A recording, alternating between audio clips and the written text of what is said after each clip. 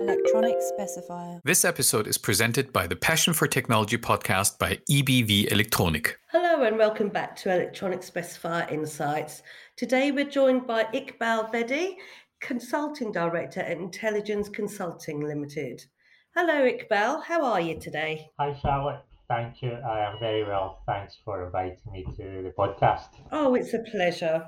Shall we start with an introduction of yourself and your background? Yeah, sure. I graduated from Strathclyde Uni a very long time ago. Started work in London as a software engineer, moved into product management, and then kind of did a long stint at a range of telecoms companies, and then gradually moved into consulting, where I was involved in some really early stage fibre and Azure projects, which are still ongoing, and then continued with the consulting career, advised investors and policymakers and governments, senior ministers, and been advising a lot of telecoms operators on operations, strategy and policy work. Brilliant, thank you.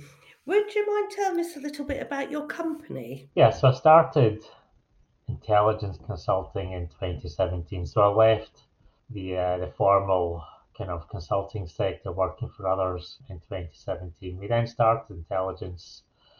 It wasn't my first idea, but it grew into something that I wasn't expecting, and essentially has grown ever since. Clients that I had were saying that we were adding some really good insights and knowledge, and that some of my competitors couldn't do the kind of work that we were doing. So there was a real niche for us, and we've been growing ever since. We have a small team of technical, economic, financial, and strategy advisors, and we advise on all sorts of things in terms of policy, strategy, state aid, procurement, and implementation across a wide variety of telecoms matters, including IoT, which we'll talk about today, I'm sure, 5G, which I'm sure will pop up as well, fiber, data centers, subsea networks, so pretty much everything.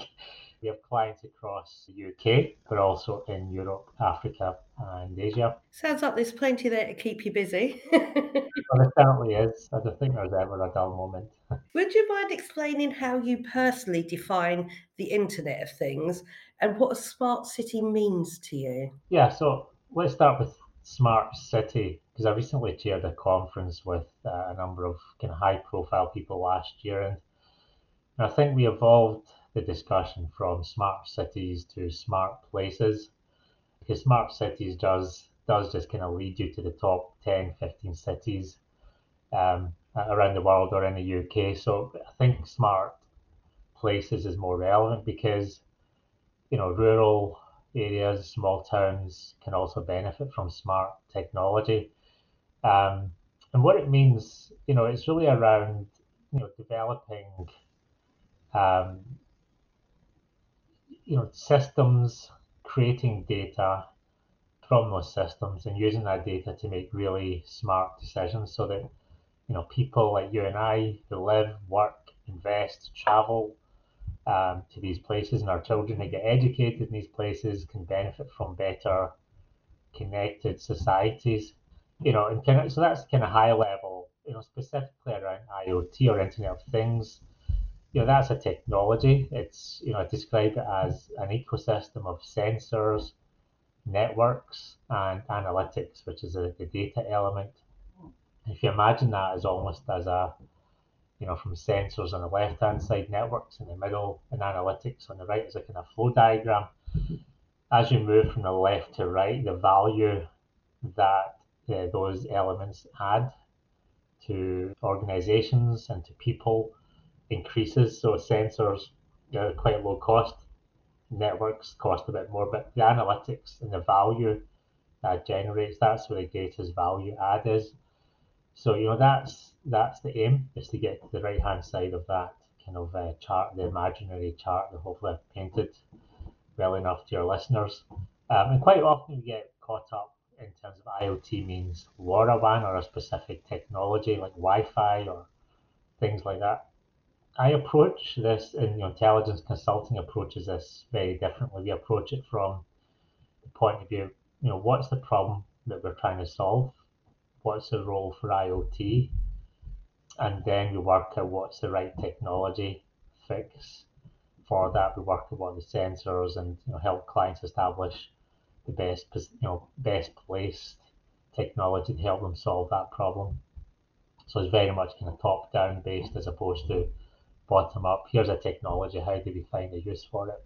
Yeah, it's more like the need for it rather than putting a cart before the horse. No, exactly. And I think we get obsessed with in this country with, particularly around government objectives and technology objectives, particularly around 5G. There's a big, it certainly was last year, a big push around 5G, and we're still pushing ahead with Project Gigabit to get full fibre and gigabit technologies in the UK. So there's good reasons for that, but that's not the only way of delivering technology. So many people just get obsessed by those two technologies, and we must remember there's other ways and means of delivering outcomes for clients. Yeah, perfect.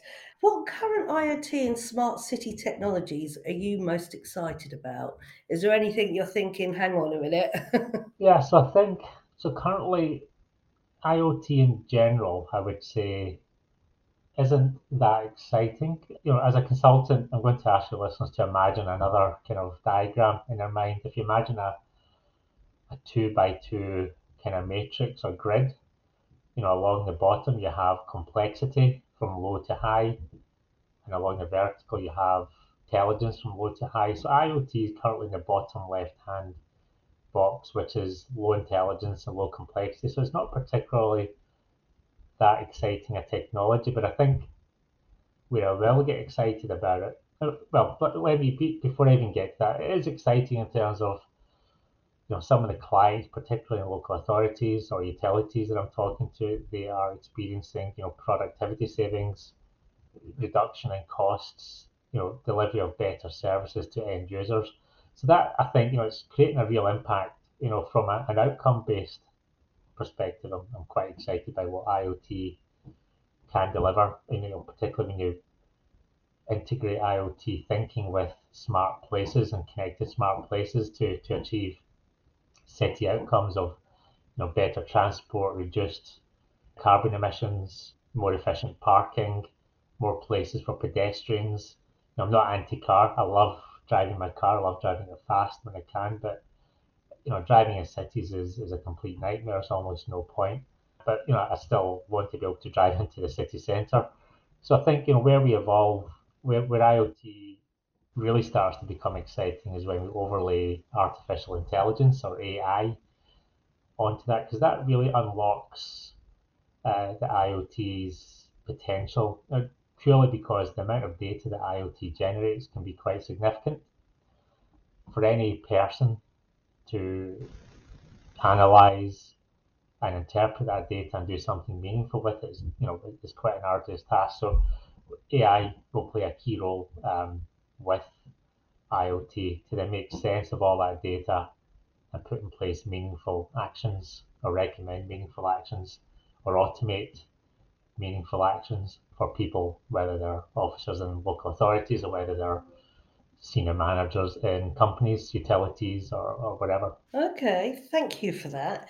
Do you think there are any limitations to IoT software that you think will delay the process of smart cities? Yeah, so I think that this kind of follows on from the previous point around the limitations of IoT is it's currently limited by the infancy, the stage, or the kind of infancy at which AI is at the moment. So I think in terms of IoT software and platforms, there's a lot of analytic platforms out there, but the sheer amount of data that can generate, end users of that data get two choices. One, they can ignore it.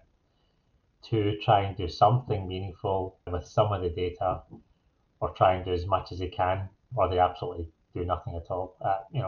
So from those choices, I think you're not really making the best use of IoT and the data you're presented with. So I really think, maybe I'm answering the previous question, but AI will certainly add a lot of value. And the limitation with IoT is it's producing too much data. It's not meaningless, but it's meaningless because we don't really know how to interpret all of that and do meaningful things with it. So we're still at that infancy of understanding how to use IoT and the data it produces. So certainly when AI or knowledge-based type solutions evolve, we surpass kind of early pilots that are currently being deployed across the UK, across UK places, not just cities. I think that will be the point at which we unlock, IoT as a capable solution to contribute towards smart connected places. Right. Well, of course, with the increasing connectivity and the Internet of Things and smart city comes many cybersecurity concerns. Do you have any main security concerns, and how do you predict that manufacturers will be able to protect users against device attacks? Yeah, and it's a really good question. It's not an area that I'm an absolute expert on, but I think what I'm seeing in industry is manufacturers are taking security really seriously, and they're applying zero trust approaches to protect sensors, for example. So the three components I mentioned earlier on, they're protecting sensors to be resistant to hacking, to reduce the means of accessing or tampering those sensors. So, you know, for example, cameras in people's homes, or cameras in the street, or sensors in people's homes. It's about hardening that and making it resistant to hacking. So that's the first key area. I know there's a lot of work going on out there. The next stage in the kind of IoT chain, I guess, is the network connectivity. So front haul, backhaul networks, and the networks. This is the area where I kind of really have a background in, and certainly networks have been quite secure. With the introduction of VPN and encryption, and quite often the areas that are attacked are not the networks; it's the devices that people use. And again, that's going back to the sensors.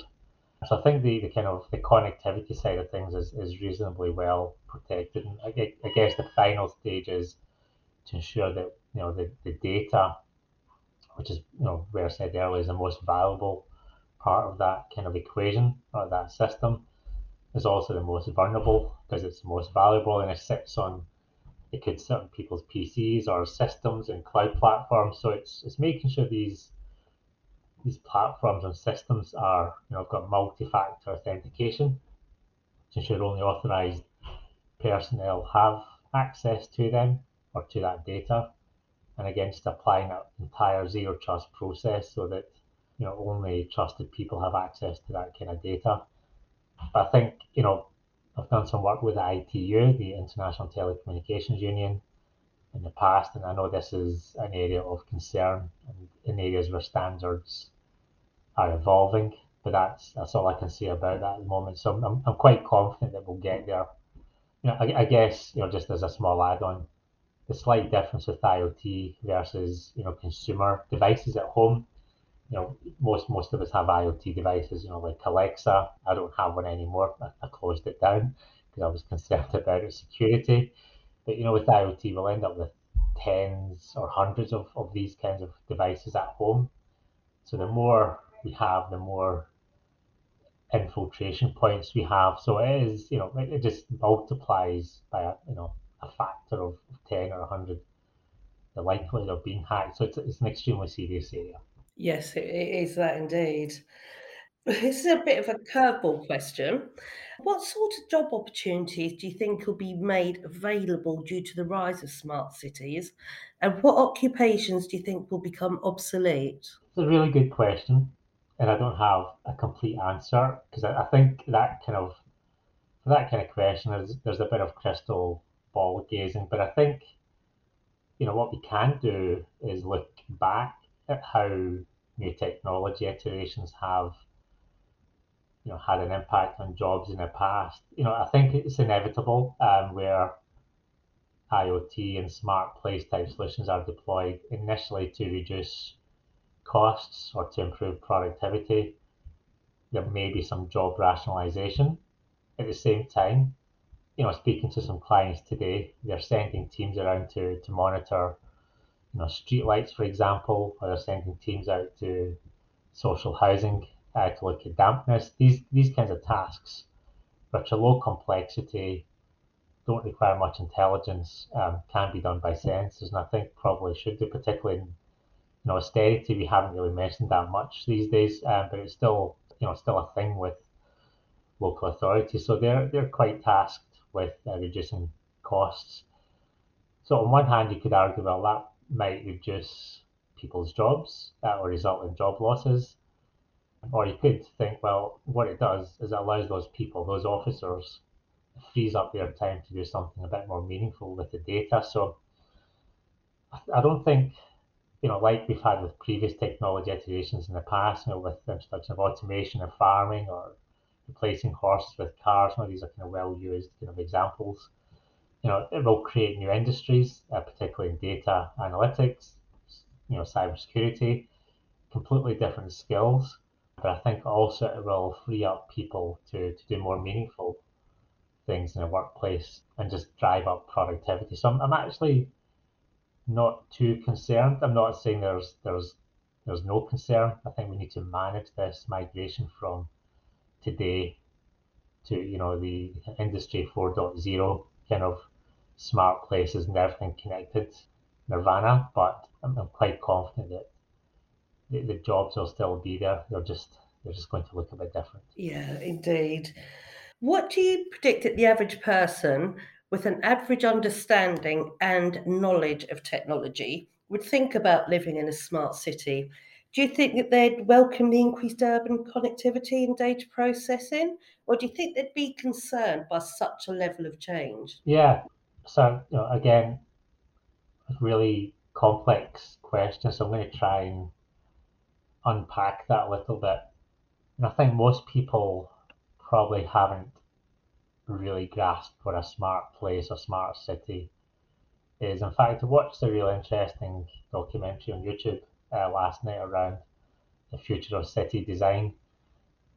And one of the things that I think smart, for argument's sake, smart cities can learn from the introduction of technology is how we can use places better.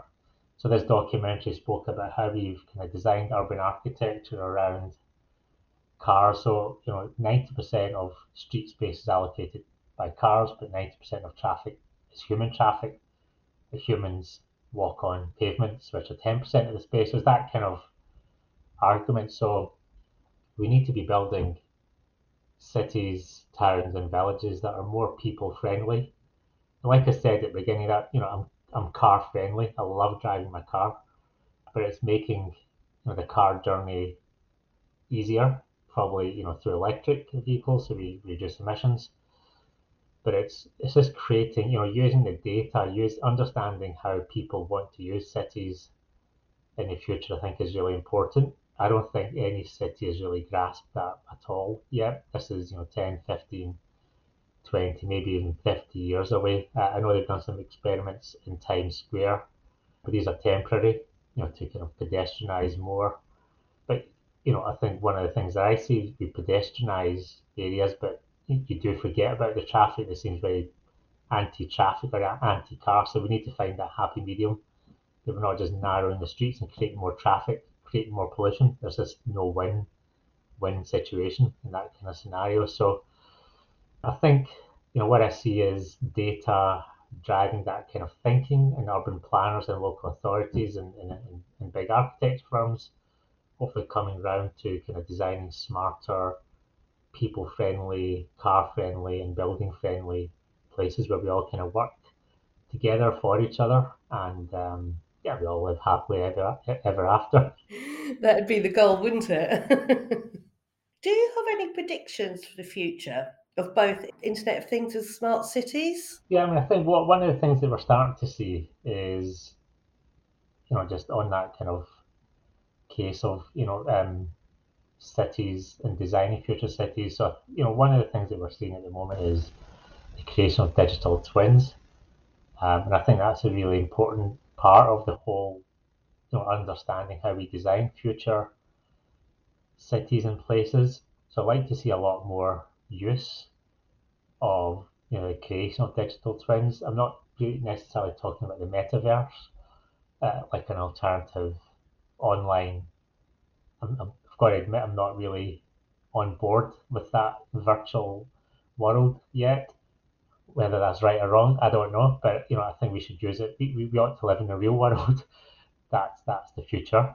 So I expect to see a lot more use of technology to design real places, and the two kind of the digital twin, perhaps the metaverse is a spin-off from the digital twin to inform how we shape and build real societies and towns and villages in the future. But yeah, I'd like to see. I think IoT will become, to answer your question, the future of IoT and smart places.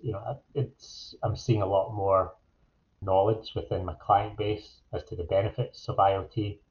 Intelligence consulting, we've written extensively around the benefits of smart places. The business case and that message is getting through to decision makers and policy makers. So we're at the start of that journey, but I think in the future we'll close that loop and we'll start to see a lot more adoption of those kinds of smart place thinking and making tourism more adaptable. Creating pop-up type events based on kind of human traffic, and you go to rural car parks. Faced with a full car park, you get signs to say, well, this car park is full, etc. So yeah, I see a lot more intelligent, capable, and evolved place to live thanks to IoT and smart places. Thank you for that. Is there anything else you'd like to discuss today? No, I think it's been a really kind of thought-provoking set of questions. So I appreciate the questions and the time and effort you put into building that. And I guess there's maybe a whole lot of topics we can go into in more detail some other time, but I think that's a nice place to end it on. But thank you for having me. Appreciate that. Well, Iqbal, thank you for your time and indeed your expertise today. It's been an absolute pleasure speaking with you. Thank you very much. This episode was presented by the Passion for Technology podcast. Subscribe now and dive deep into the world of semiconductors. Electronic specifier.